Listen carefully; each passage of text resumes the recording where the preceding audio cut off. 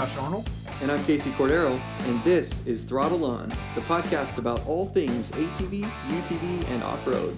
Today on the show, we're going to start out by giving everyone a glimpse into 2018, both for our podcast and for what might be going on in the industry. We're going to do a little speculating.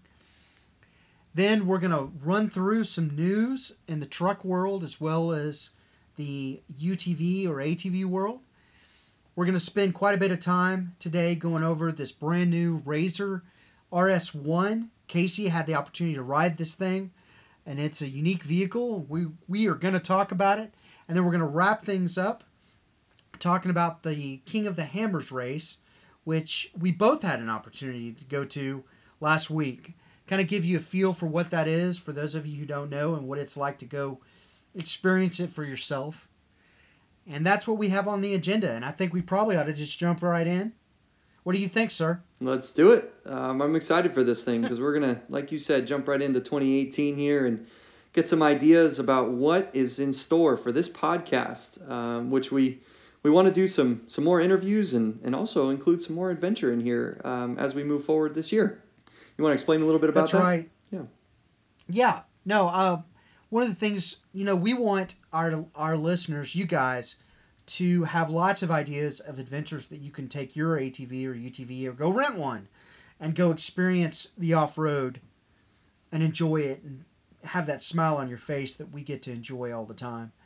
We want to spend many episodes, just at least part of it, diving into places you guys can go ride.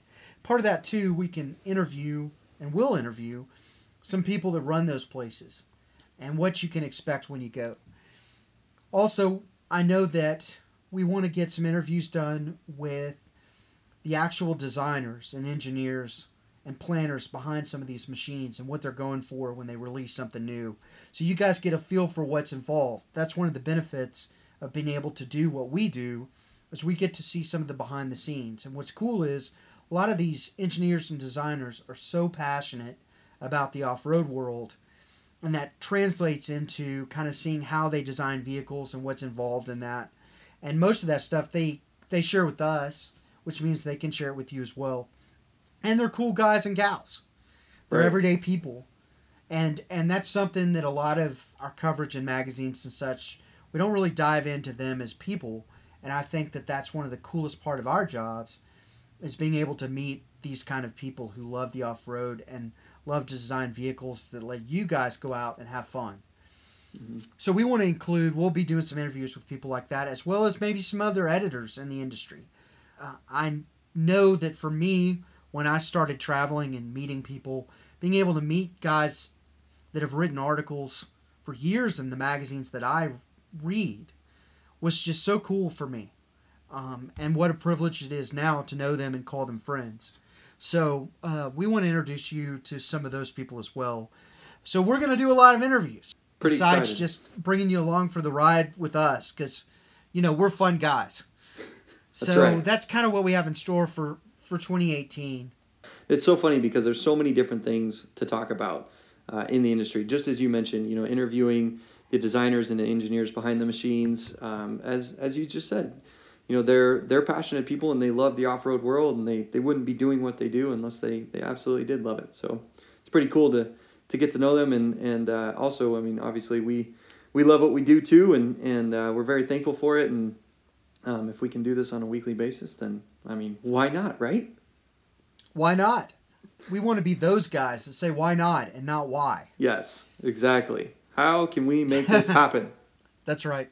So. And I'll just go on and throw out, we also have something else in the works that we're planning to bring to the industry in 2018 that ought to be a heck of a lot of fun, both for us and hopefully for you guys as listeners and maybe viewers.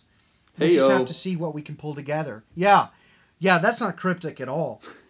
We appreciate all of you who listen to this podcast more so than you realize. There's so many of us out there that love this off-road stuff, and we even want to get into a point where we get your feedback and talk to some of you guys, maybe even on the show. So we're excited for 2018. To say the least, this is going to be a big year for Throttle On. So. All right, enough hype. we wanted to do just a brief couple of minutes of speculation between us of what we might see in the industry in 2018, because it seems like when we're out visiting with people and going to machine intros, and there's always the speculation when the new year hits about who's going to do what in 2018. So why not just talk about that for a couple of minutes? Yeah, it's been a fun year already. Even it's only February right now, but Yeah, we had to lots keep of this. new stuff already. Yeah, it's crazy because we had to keep this new Polaris RZR RS1 under wraps for, I mean, it seemed like months. I think we drove it back in November or October of last year. Anyways, it's been fun to know about it, but at the same time, it's really given us a lot of anticipation for 2018. And you and I have talked about it here in the last month or so, but we think 2018 is really going to be a banner year for a lot of different people, including whether it's Can-Am, Yamaha, Polaris. We keep talking about I got somebody coming out with an X3 killer. Well, we reference it as that. I mean, something that can compete with that, the big travel numbers and the horsepower and all that stuff. From a different manufacturer other than Can-Am. So you seem to think that Polaris is going to do that. I guess It seemed like in July when Polaris introduced their 2018 lineup, there was a lot of speculation by a lot of people, particularly customers, and for that matter, us, or at least myself. I don't remember if you thought this, but that they would be coming out with something that would rival the X3, as you said, in travel numbers and certainly in horsepower. And Polaris didn't do it. They released the Dynamics. I think a lot of that probably had to do with how many recalls Polaris has had and really trying to get a better grip on quality control. And so I don't think we're going to see them rush to market with products, even when they might get outgunned, which in the case of the X3, they've been outgunned. And Polaris isn't going to sit by and let that happen for too long.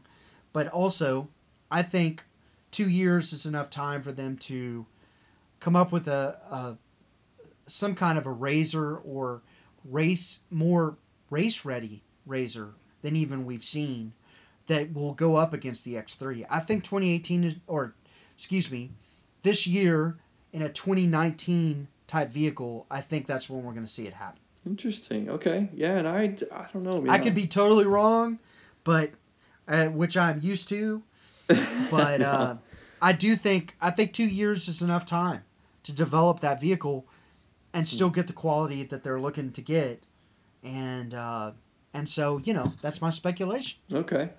Well, for a couple of reasons, I don't know. I'm going to be the devil's advocate here, and I think I'm going to say that they're going to wait another year. And there's a couple of reasons for that, but I think some of it's based off of the RZR RS1 and the components that are included in that vehicle. So, anyways, we'll dive into that a little bit more when we talk about that specific car here in a few minutes. But I think they're gonna wait. I do think, since we mentioned the X3, I think the Can-Am's gonna keep building out their Maverick lineup. Yeah. Or Commander. Yeah, for that absolutely. Matter. Yeah. I think that the X3 lineup is awesome, and I think they fulfilled that goal of making it one of, if not the most well-rounded lineup literally in the industry as far as a super sport, and anywhere from a budget model with that same chassis all the way up to a super sport model. We did a shameless plug, I guess, but in this current issue of UTV Sports, I reviewed the X3, the XRS Turbo R, and I put in a full lineup of basically a full X3 lineup explanation and quick overview of each machine that's in that lineup.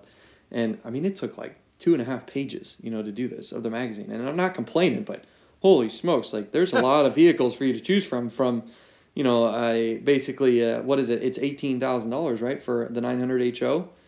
Yeah, it is. Yeah, entry level model of the X3, but you still get the same very capable chassis, and you get that nice interior that's got a lot of room and stuff, and all the way up to the 2-seater X3 XRS is about $26,500. So, and you can option out an X3 Max almost up to 30. It's 29, high 29s right in there. So, anyways, as far That's as just crazy, but yeah, yes. it's got some big depth. So that's all. I definitely think, from my standpoint, I think they'll either release a new Commander or build out that the standard Maverick lineup above the Trail. Maybe introduce a new 64-inch model or revised 64-inch model, something in there, and then that Commander. Also in the notes we have the fact that maybe Yamaha come out with a turbo in the Yeah. YXZ. They continue. Yamaha is another company that's, pardon the pun here, Mr. Casey, but on the gas Yeah, with baby. their side-by-side lineups. And they just, every year they're coming out with a new side-by-side of some kind. And there's continued speculation that they're going to put the turbo, which you can buy aftermarket, put on a YXZ. You can put an actual Yamaha turbo kit now onto a YXZ. Mm-hmm. And the horsepower numbers are insane. Yeah. I can't remember what it is, but it takes it from like the 112, 113, I believe, all the way up to like 180 or 190. Some ridiculous number. Yeah. Correct me if I'm wrong on that, but it's a huge number. No, I'm pretty sure that's on pump gas too, like not even race fuel. So Yeah. they're Yeah. I mean, they're That would be just epic speed out of the thing, because it'll go. I know I've said. I mean, it'll run 78 flat out with a limiter. It limits out at 78 to 80. Yeah. So the idea that you would pump it, almost double the horsepower. I mean, that's just crazy. Anyway, I get lost in those dreams. Yeah. Anywho, but I do think it's feasible that Yamaha will go ahead and put a turbo on it as an option off the dealer floor.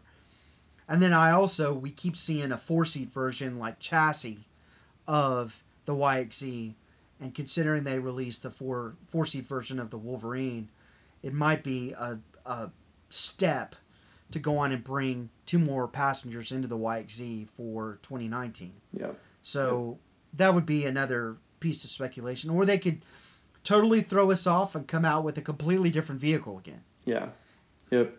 I think, I'm excited for the Yamaha stuff.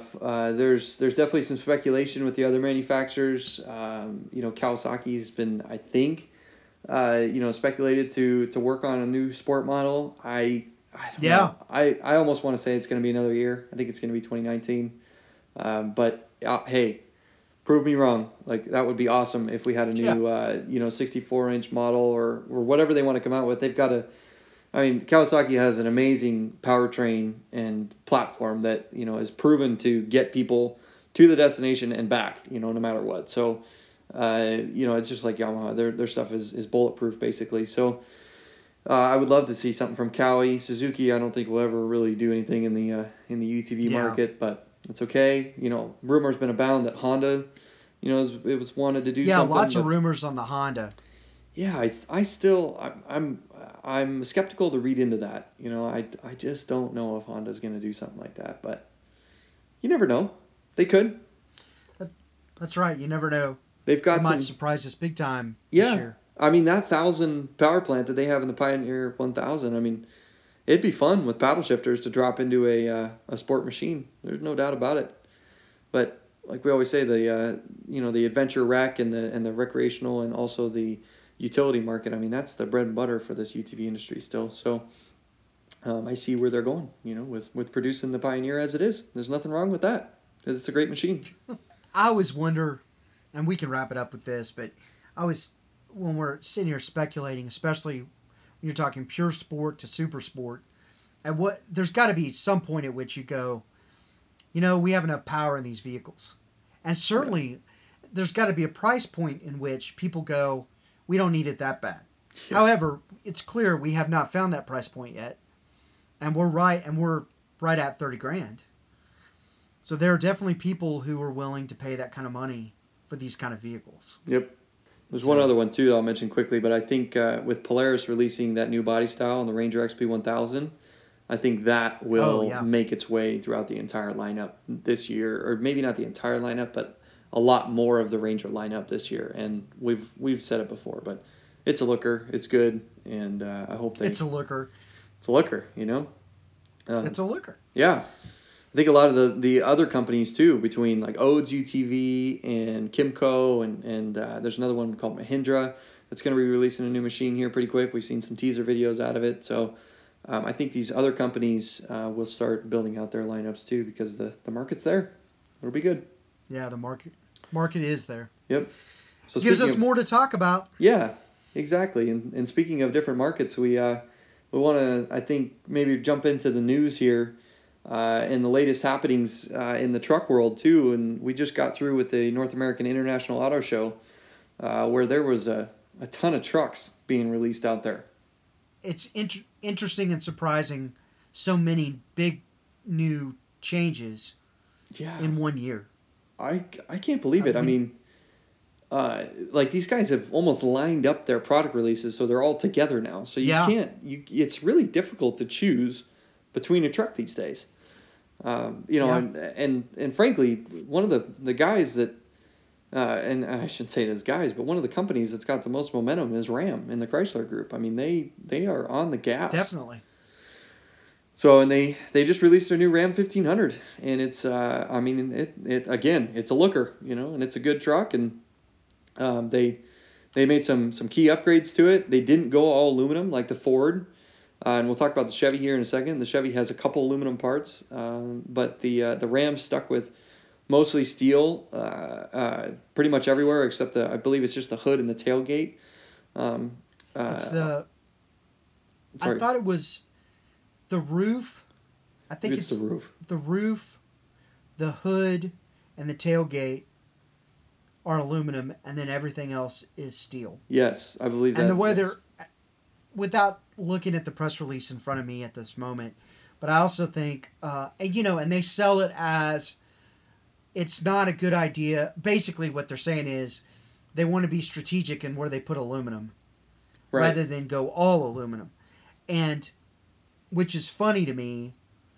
I think that Ford, in this case, Ford definitely has paved the way for all of them to go mostly aluminum. And a lot of that, I think, is aftermarket, like body shops adjusting to having to do repairs on mostly aluminum as opposed to mostly steel. Right. I think there's a ramp-up time to that, and Ford has paved the way. And I think it's funny when you read these press releases, both for Ram and the new Chevy, is they've both gone to significant body panels being aluminum. Yes. But they're also sticking with, steel as well. Yep. The overall trend for the industry is definitely weight savings, and then with that, increased capability. You talked about the body panels and stuff, but the inside is really, man, that's where it's at with that new Ram. Yeah. Holy smokes. They lengthened the cab. I think it's 4 inches. Yeah, I think that's right. And it gives you not only leg room on the upscale models, they actually have the seat not only folds up in the back for the back seats to give you a totally flat floor, but also it gives you reclining. I think it's up to 8 degrees that the rear seat reclines, and holy smokes, man! I need a driver or somebody I'm just kidding. I really don't need a driver. I love driving, but it would be a pleasure to be in the back of that seat too. You'd be able to sleep all the way to your trail destination, and stuff. So the kids will enjoy it. Let's put it that way. Yeah. So, and I've even noticed, I think on that model, as well as the Ford and the Chevys, the new ones, you can even get heated rear seats now. Yep. Which, hey, I wouldn't complain on cold days if I had to ride in the back. Right. Not that I'm used to riding in the back of my own truck. Probably will never happen. As you said, I like driving. Yep. Well, you're like driving even more with that screen. That's crazy. Yeah. Yeah. It's just amazing the level of comfort that the new trucks have. I still remember, my first pickup was a 93 Chevy regular cab short bed. Mm-hmm. And it had cloth seat. It had a cloth bench seat, nonetheless. And it was the base model with a few extra things called the Texas Oklahoma package. For those of you who know what that is. And I was thrilled with it. And sometimes, it was nice to have a truck that was simple. You could get in. It didn't have carpet on the floors. But you could get in. You weren't worrying about tearing stuff up. And I loved that truck. I used it. I didn't abuse it, but I used it. And it was a great truck. And now you have to pay the same cost as your starter home to buy these high-end trucks. So I don't know. I'm torn sometimes. Anyway, but, the new Ram, it's funny. I've talked to some Ram owners who don't like the way it looks at all. And then I've talked to some people who really like the way it looks. Same with the new Chevy. I talked to a couple of people who were Chevy people, and they hate the way it looks. And then talked to a couple more, and they love the way it looks. Yeah. Just like with UTVs and ATVs, we're so particular about our trucks. And I kind of like both of them. Yeah. But, hey, to each their own. Exactly. I think it's funny because Ford kind of always had the different styling, I want to say maybe a little bit more of a bold interior, and stuff. And now they've kind of all softened just a little bit, so it's a little more car-like, they have. Stuff, which is it's not an issue. I mean, the truck looks good. That Ram with that 12-inch screen in it, I think is going to change the industry a little bit. It's a little Tesla-like, which is cool. It brings a lot of new technology, to the segment. The Chevy, like you said, I mean, you either love it or you hate it with that styling. I mean, it's in your face. There's no doubt about that. Which is cool. I think in that the Trail Boss package, holy smokes, that increases the look. I mean, tenfold for me. I like that more bold look, but that's just me. I'm used to that kind of desert off-road sort of lifted look, whatever. I don't have a lifted truck, but anyways, that's what's popular, I guess, in the southern southwestern states. So, anyways, I think people like it. And then we talked. I mean, as far as the Chevy, like as we mentioned earlier, it's got a unique variants of body panels. Sometimes they use high strength steel, sometimes they use just regular steel, sometimes they use aluminum. They saved a lot of weight. It'll be interesting. They didn't, which was really funny to me. Chevy launched that ad campaign to pretty much take down Ford and their aluminum bed and stuff, dumping rocks and bricks in the back. And Chevy didn't renege on that. They stuck with their high strength steel bed bottom. So I think they want to keep that alive, where they can kind of hound on Ford for that one. So, but they just get nicer and they get more expensive. Yep, yep, and that's one thing that the Ford lineup, they released 3 new trucks, and I mean, you've got, speaking of expensive, I mean, you've got everything from the entry level, the new Ranger, which is awesome. They came up with that. Now to this crazy powerful Super Duty that now takes the cake in the industry as far as power numbers are concerned, both horsepower and torque.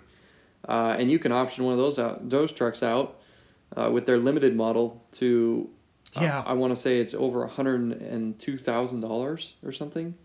That's just, I mean, for a something truck like that. Yeah, it's insane. So, anyways, I mean, don't get me wrong, it's a beautiful truck. So, it's just a lot of money. Yeah, those Super Duties. I mean, their power is absolutely awesome. I mean, the like I said, the horsepower and torque numbers. I don't remember them off the top of my head. Do you remember them? I do. Okay, good. There you go. He's done his research on this truck. He wants this one. Yeah, it's 935 in the torque numbers for. For the 3/4 ton, the diesel engine. Mm-hmm. And then as far as horsepower, it's like, 460 or 465. Okay. It just edged, I think it's 460. Is it 460? Now I'm second guessing myself. Now I want to say it's 450 because I think the Chevy is 445. Something. So, anyways, we'll look it up. It's somewhere right around there. Yeah, we'll put it in the show notes so that everybody can look it up. But yeah, we'll have to. Now, we'll have to have the segment next week where we make corrections. Yeah, right. Anyways, it takes the cake. Anyway. It's right around there with the right around that 450, 460 horsepower mark, and then like you said, that 935. It's for torque. It's a monster. So it'll tow. It's got best in class towing again. I think it's up to almost 34,000 pounds, which I mean you need a big old license for that and everything. So. Kudos to Ford. And then the F-150 has the new diesel in it, which is going to be really cool because it's Sorry, the new Chevy has a new Duramax diesel as well. So now all three big manufacturers are going to have something for the half-ton market for the diesel segment too, which is Yeah. that's cool. For those of you, and really for those people who tow, that should be a serious consideration. Yep. Because you get the torque that you get more torque out of those engines than you do the biggest gasoline engine you can put in a half ton. Exactly. You don't get the same amount of horsepower, but you're fine on the horsepower numbers with a half ton truck. Where you really gain it is going to be on the torque. So it ought to be consideration. If you tow a UTV around a lot, a diesel is even in a half ton that'll get that kind of gas mileage. Yep. You ought to take a look. Yep. Exactly. Man, we went all in on the trucks in this episode so far. Yep. Sorry, guys. We got to move on. We got to get out of this truck world. Yeah. You know. Let's. Yeah. You want to jump right into the this all new Polaris RZR RS1? Yeah. I could start, but Casey is the in-house expert on this vehicle because he has actually driven it. You know, I just kind of got the specs on it. But they just released it a couple of weeks ago? Yep. Or no, it was a couple of weeks ago? I believe it was the first. It's called it's called the RS1, a RZR RS1. Mm-hmm. What makes it really unique is it's a single seat setup on the same chassis basically as an XP, a RZR XP 1000. And I'll let him expound on all of this, but single seat, 110 horsepower, and they say it handles like a dream. Yes. And I also was surprised, for the record, that it comes in at 14 and not more expensive than it is. Right. But that's what I know about it. Yeah. So why don't you just have at it? I think it looks like an interesting vehicle. I'd like to drive one. You need to drive one. It's just a great platform. What they did is they put the single seat, as you can imagine, in the middle of the chassis. There's still a hump in the middle as far as where the front drive shaft goes through, but they mitigated it and definitely made it so that your braking, the brake pedal is actually a 2-stage brake pedal on it. So you can brake with I either. saw that. Yeah. It's either your right or your left, and I find myself 2-foot driving anyways all the time. So you got to be careful. You don't want to ride the brake. Obviously, you'll end up having repercussions in the clutch system and stuff and the belt itself. But once you get used to it, it's great. So as you mentioned, it's based off of the XP 1000. So the nitty gritty of this is that the suspension components on this machine are all standard fare with the XP 1000. They share the same components. The width is at 64 inches, and the biggest thing I can think of as far as when you look at the differences between the RS1 and the XP 1000 is that the RS1 chassis has been shortened 7 inches compared to the XP 1000, and really what that does is it combines with that single seat in the middle, and the weight distribution of it and just that shorter wheelbase. And I mean, it literally lives up to its name as like a rally sport style of drive. I mean, you can throw this thing in the corners. You can, and it like doesn't even waver. I mean, the weight bias in it is so centralized that you can, like I said, you can throw it in the corners. It's got very precise turn in. It really kind of feels, if I'm being completely honest, like an old Yamaha quad. I have a YFC 450 that I love, and the turn in is so precise. You know exactly where the quad is going to go, and this is the same thing where you can throw it in and be all kinds of sideways and modulate the throttle and bring it around and just have a blast with the car. And cool part about it is it's still got plenty of power with that 110 horse to power it out and actually have your power slides, and you don't really feel like you're wanting a turbo in this car with it either. So even though you could easily put a turbo on it, and one of the reasons for that I say that is because all of the components in this car, they're not XP 1000 transmission, axles, and front differential. They're actually XP Turbo components in there. So they upgraded the powertrain components in there, besides the engine, obviously, but they upgraded all those powertrain components. So you've got bigger half shafts and bigger transmission components in general. You've got the stronger axles, you've got the stronger front diff, and all that in this XP1000 chassis. So we were beating on it when we first drove it last year, and these guys were racing. You'll be able to see the video up on the Polaris RZR Facebook page here pretty quick, but I mean, they were racing the thing, and there was not one failure on this car all day, and they didn't roll it once, which you wouldn't be able to say with an XP1000 either. I'm not trying to dig on Polaris there at all, but it's good to see them upgrading the components, and I have a feeling just based off this fact that the XP1000 will be upgraded with these turbo components as well down the road.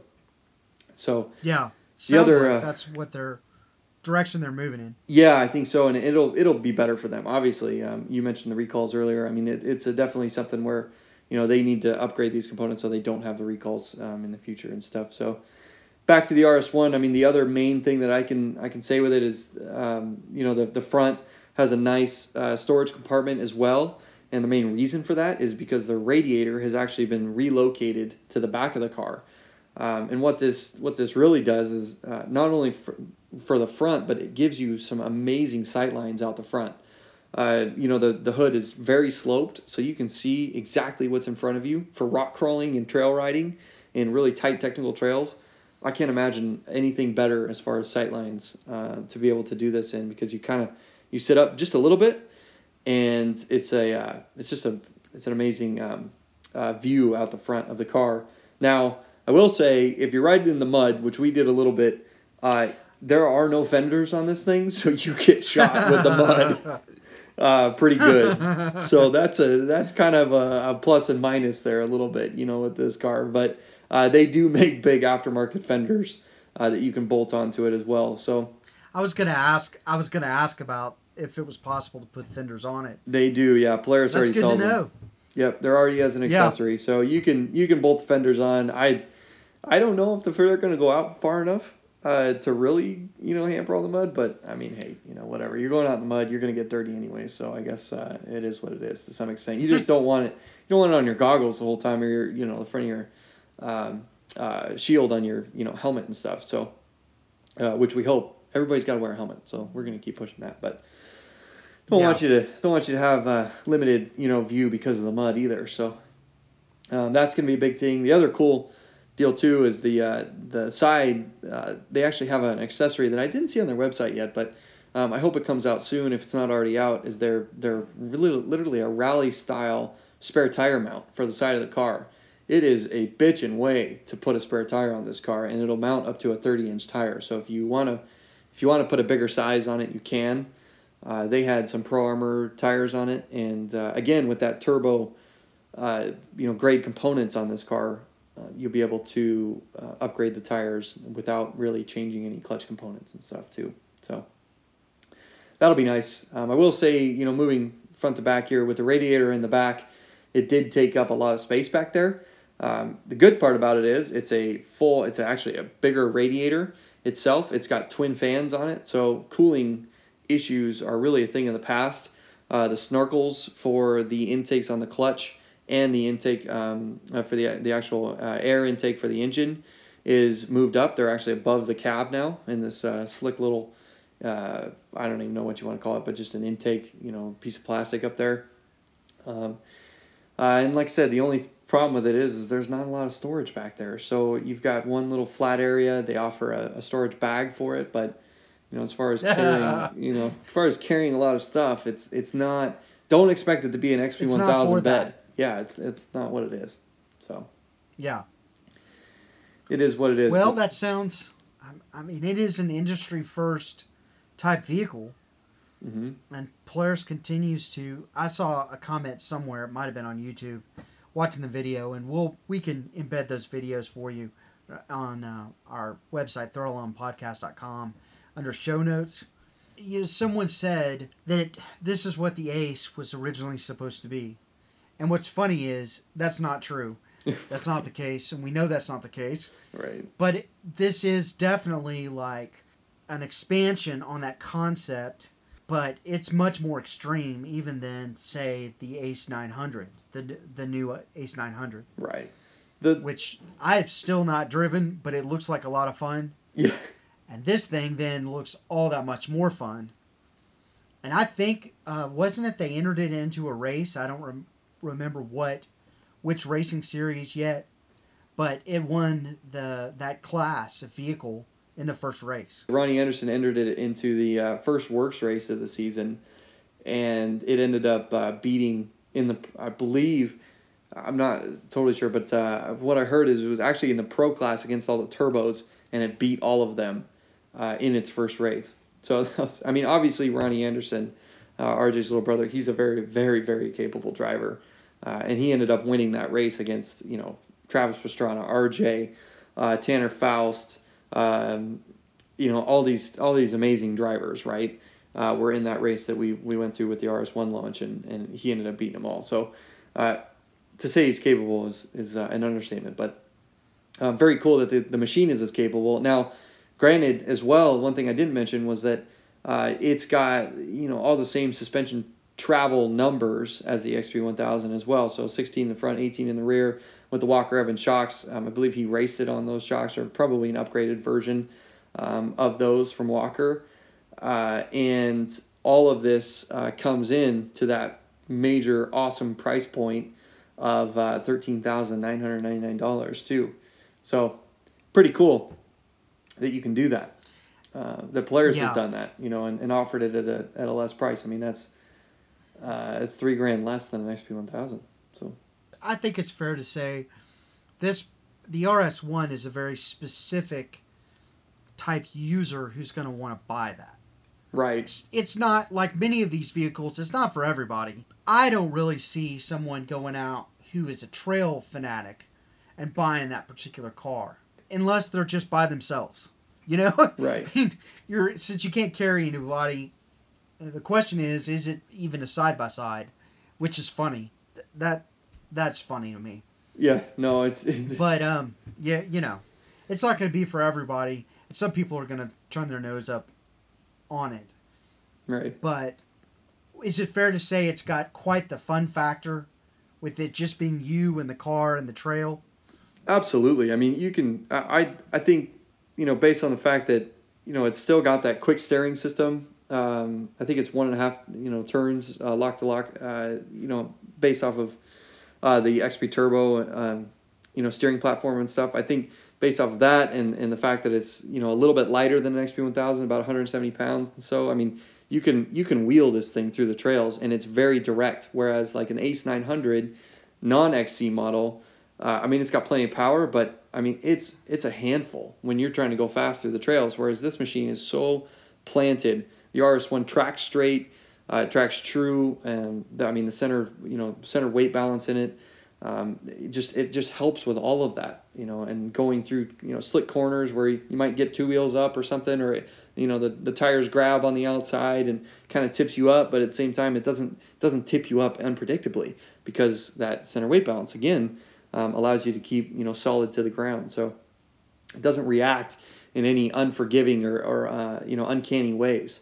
So it's a blast to drive. I think everybody should at least try one. Like you said, it's not going to be for everybody, because we like talking to each other and having a good conversation, with the other person next to us.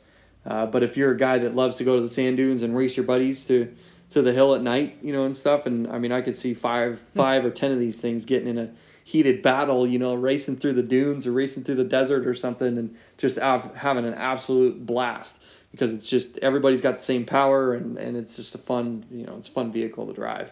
So that's what I'm looking forward to. That's what I want them for. So yeah, I'm looking forward to driving it, just kind of experiencing it. Yep. So all right. So to wrap it up on the RS1, what are two things that you really like about it, and give me at least one thing that you're not a huge fan of? Yep. So I'm a big fan of the shorter wheelbase. It's not going to go as well through the whoops or anything, but it handles better through the tight wooded areas and tight trail sections. And just being able to flick it around is awesome. My second thing that I really like about it is all of the powertrain upgrades. That is key to this vehicle and what really makes it special. So I think between the handling and that powertrain, those are two very key components. Everything else is pretty standard Razor fare. The dash, shifters, the seat, everything else is pretty much, while it's got its own design in the RS1, it's pretty much carryover from the Razor lineup. One thing that I'm not a huge fan of is the lack of storage. There's not a lot of good places. The dash has a couple cubbies that aren't covered. The front section does have, under the hood, there's a seal, not really a sealed, but it is a weather sort of sealed section that you can carry, little things in. And then the back doesn't have a lot of storage. So that's kind of my main gripe about it, is that if I was going to take this thing on a big, 2 or 3 day adventure, that would be tough to do and tough to put everything in there. Have to get that you need. A roof rack. You could. Of a roof rack. Yeah, you'd have to build something over the back, or the roof is not really wide. It's basically an Ace chassis on the top, so it's just not. Yeah, it's not real wide and can't accommodate a whole lot. So it'd be interesting. I think they'll make bags for the top, which will be nice. And maybe stuff that's next to the seat. But other than that, it's gonna be a little tough to to put that in. So main two things are the driving upgraded components. Man, it's a blast. So let's move on to our final kind of discussion thing we wanted to talk about, and that is the King of the Hammers race that went on last week that we both had the opportunity to go watch firsthand. Yes, that was a fun one. I'm glad you finally got to experience it. I don't want to lose a bunch of our listeners on the racing side of this, so I thought we'd kind of talk about it in terms of walking everybody through what the race is and what it was like. For all the times that I've seen press releases and photos from it, of course, none of that did it justice. But I thought we'd kind of look at it, from that point of view, for those who have never seen it, and in some cases, a lot of you guys probably have never even heard of the race. Yeah. So why don't we stab at it from that way? So basics. King of the Hammers is pretty much the ultimate one-day desert/rock race. They mold in this area called Johnson Valley in Landers, California. Right next to Landers. It's this big open desert, and it's right next to a big marine base. But there's really nothing out there besides dry lake beds. And so what happens is that is safe to say. Yeah, that there's not much of anything out there, right, other than the dry lake bed. Yeah, so they basically take over this dry lake bed and they fence in a full city when King of the Hammers, and it's for an entire week that this race takes place. It's once a year, and like I said, they mold together. They've got a couple different classes. They have motorcycles, UTVs, and then 2 different days where they race vehicle classes, and the unlimited cars are something to be seen, but we'll talk more about that another day, or you can go look it up. There's a lot of videos on there that shows Shannon Campbell and Lauren Healy and all these guys that do amazing stuff with these Ultra 4 cars. But the UTV race always takes place on Wednesday, and it molds together 2 different styles of tracks. It molds together the desert style, which is more open, whooped out. You got to be able to build a car that can go fast through that. But then also the next style of track is where you go through these gnarly rock climbs, up, down these huge hills and gaps. Like basically you're going down. I think you saw Backdoor, which is a rock challenge. I did. Yeah, I would just also like to add that some of the names for some of these tracks sections, pretty fantastic. You've got Backdoor, you got Chocolate Thunder, you got Outer Limits. Chocolate Thunder. Yeah, Chocolate Thunder. You've got Spooners is one that we went to. There are no words. Yeah, there's a lot of good ones out there. And these are all normal trails that if you wanted to go out there and ride on any given weekend, you could totally do that. It's open to recreation. So they do their thing at once a year. And you got to come out on Wednesday and experience the race. The UTV race. Yeah. So tell us a little about your experience from your first time perspective. First of all, the numbers of people that come out to wait for it Hammertown. And no, I don't see MC Hammer singing on this deal, but whatever. For those of you who don't know who MC Hammer is, I'm not going to explain it. YouTube it. That's all I'm saying. Yeah. So Hammertown is the city that sprouts up in the middle of the desert, in the middle of nowhere, that the race, the short course, comes through part of it. And it's like 45,000 people show up to camp and hang out for this amount of time. And it's just, which is mind-boggling to me. I mean, I live in a town of 20,000 people. So the idea that you're going to put 45,000 people in this little area is just amazing. But it works. People do it. Mm-hmm. And so that was kind of really surprising to me. And then when you look at the course itself, the pictures I've seen never have done it any justice whatsoever. Yeah. The Fast Desert stuff I've seen.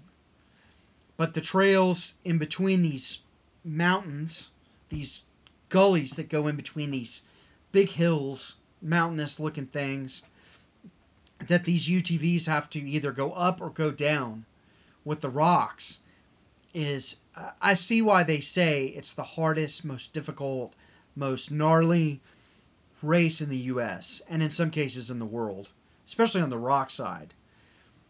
It was just amazing to watch these UTVs traverse this stuff. Yeah. And part of me, as you said, the fact that you could go out and run them on a weekend if you wanted to, made me want to run some of it.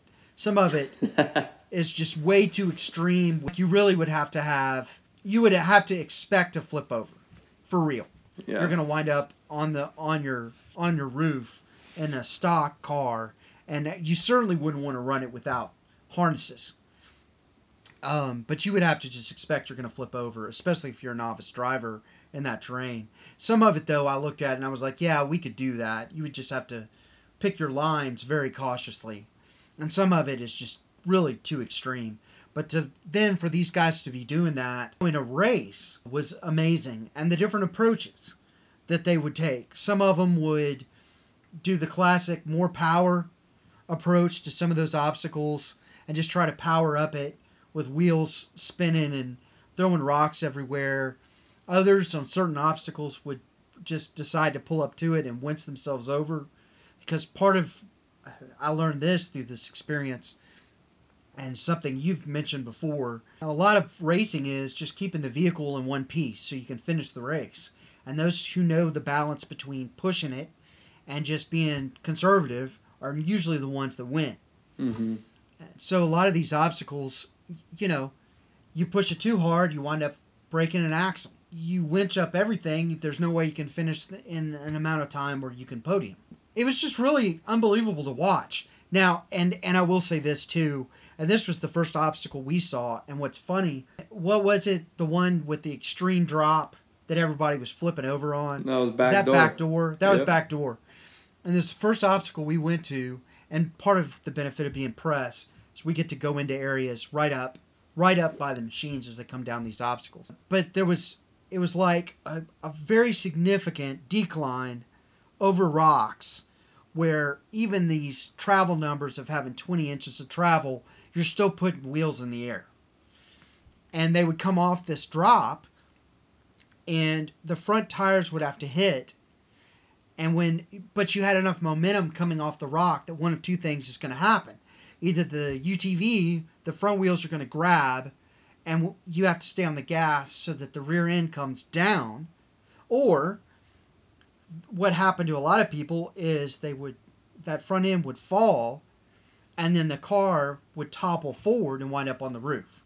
And so watching that, like, some people were successful and some people were not. We were there for a lot of the highlights that you see on YouTube or on some of the websites, like Polaris has a video. Polaris factory racer Mitch Guthrie Jr. won the race in a RZR. It's a modified RZR, but the chassis is, it's the same length and width and whatever. And he would come off that particular drop, and it seemed that smaller wheelbase worked much better than the X3s. The X3s would come off the Maverick X3, and because of its length, would tend to topple forward or topple to the side, flipping them over. Hmm. And the Razor seemed to have more effectiveness there. It was amazing to watch this race play out. It was really amazing. Mm-hmm. And I would just say, if you have the opportunity to go see it and you can travel out there, it's an experience. If not, watch some videos. Look at the photos, but I would tell you, take it a step further, watch the videos, because the photos don't do it justice. It just doesn't. So that's my experience. I love it. That's awesome. In that nutshell, that's what KOH is all about right there. I mean, it is a proving ground for vehicle development for these manufacturers. Oh, yeah. It really is. And to see, I mean, the guys who race this particular race, unlike some of the other ones, they go out and they're going to see what's going to break. And the factory racers, that gives the OEMs an advantage to see where their points of failure are going to be in extreme conditions. And it is funny that a lot of everyday people find those extreme conditions, not the extreme of King of the Hammers. People break stuff all the time. Mm-hmm. And this race will show you where your vehicle will fail. Right. And, and where more power just doesn't work, mm-hmm. which was also really funny. Some obstacles, some of the more experienced drivers would just power over, and they didn't care. I mean, they just used some momentum, catch a wheel, didn't care about if they smacked anything, while other ones would come up to it, try a couple of times, just not so aggressively, realize they couldn't get past it, and wind up having to winch. Right. So watch the videos, people. Watch some of the highlights on the videos. And this is something you've seen multiple times. Yeah, Casey actually was there for like multiple days and saw all kinds of... I know you got a ton of good photography of these different obstacles and different vendors that were out there. And I mean, and there's some crazy money up for grabs. Yeah, I think definitely contingency is there for a lot of these guys. Yamaha was offering it and that kind of stuff too. So I think more than ever they're definitely trying to promote the race and Can-Am being title sponsor and then HCR Racing being the presenting sponsor. So there's money flowing into this race. There was 118 entries, only 12 finished this year. So the course was definitely the toughest it's ever been. And wasn't it 118 UTV entries? Yeah. Or was that across the board? No, that's what I 118 thought. It was UTVs. There was over 400 race vehicles on the lake bed this year. Yeah. Crazy, absolutely crazy. And I mean, it brings big names from everywhere, so it's pretty cool. I think they're expanding the sport, and they've done something that no one else can do. You can ride your UTV on race day to the different spectator areas, which is really cool. Or your truck or motorcycle or whatever you want, you can ride it over there. So anyways, pretty cool. You should go experience it, for once, for yourself too. Yeah. He mentioned that you could drive your truck or whatever. I would, after seeing kind of the way it's laid out, if you're going to go to this particular race, you've got to have some way to go from the different obstacles to the other obstacles and back to the main part of the racing area. As you said, spectator areas or Hammertown, where all the vendors are, you've got to have a way to do that.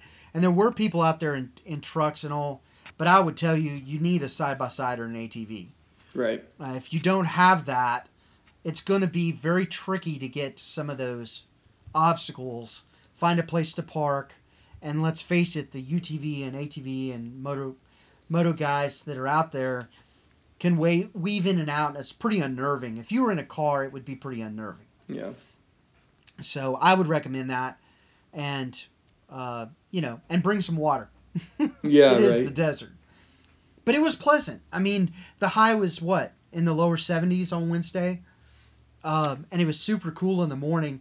But when you get out there and you're in the sun, and sun's bouncing off the rocks and all that, you want to be prepared for that. Yep, exactly. So you would go back, there right? You go. I would go back. Okay. I would go back. Yes. Cool. Yeah. Well, good. Well, that's I think all we have for the race circuit there. Something for today. It's kind of fun. I came back with a greater appreciation of it. Certainly a greater appreciation for the guys that, run this stuff, especially the ones that aren't sponsored, but just want to be able to say they've done it. And frankly, Casey, I think you and I at some point in our life are going to have to race it and just finish the race. Like, we're not going to podium. I think that's pretty much a fact.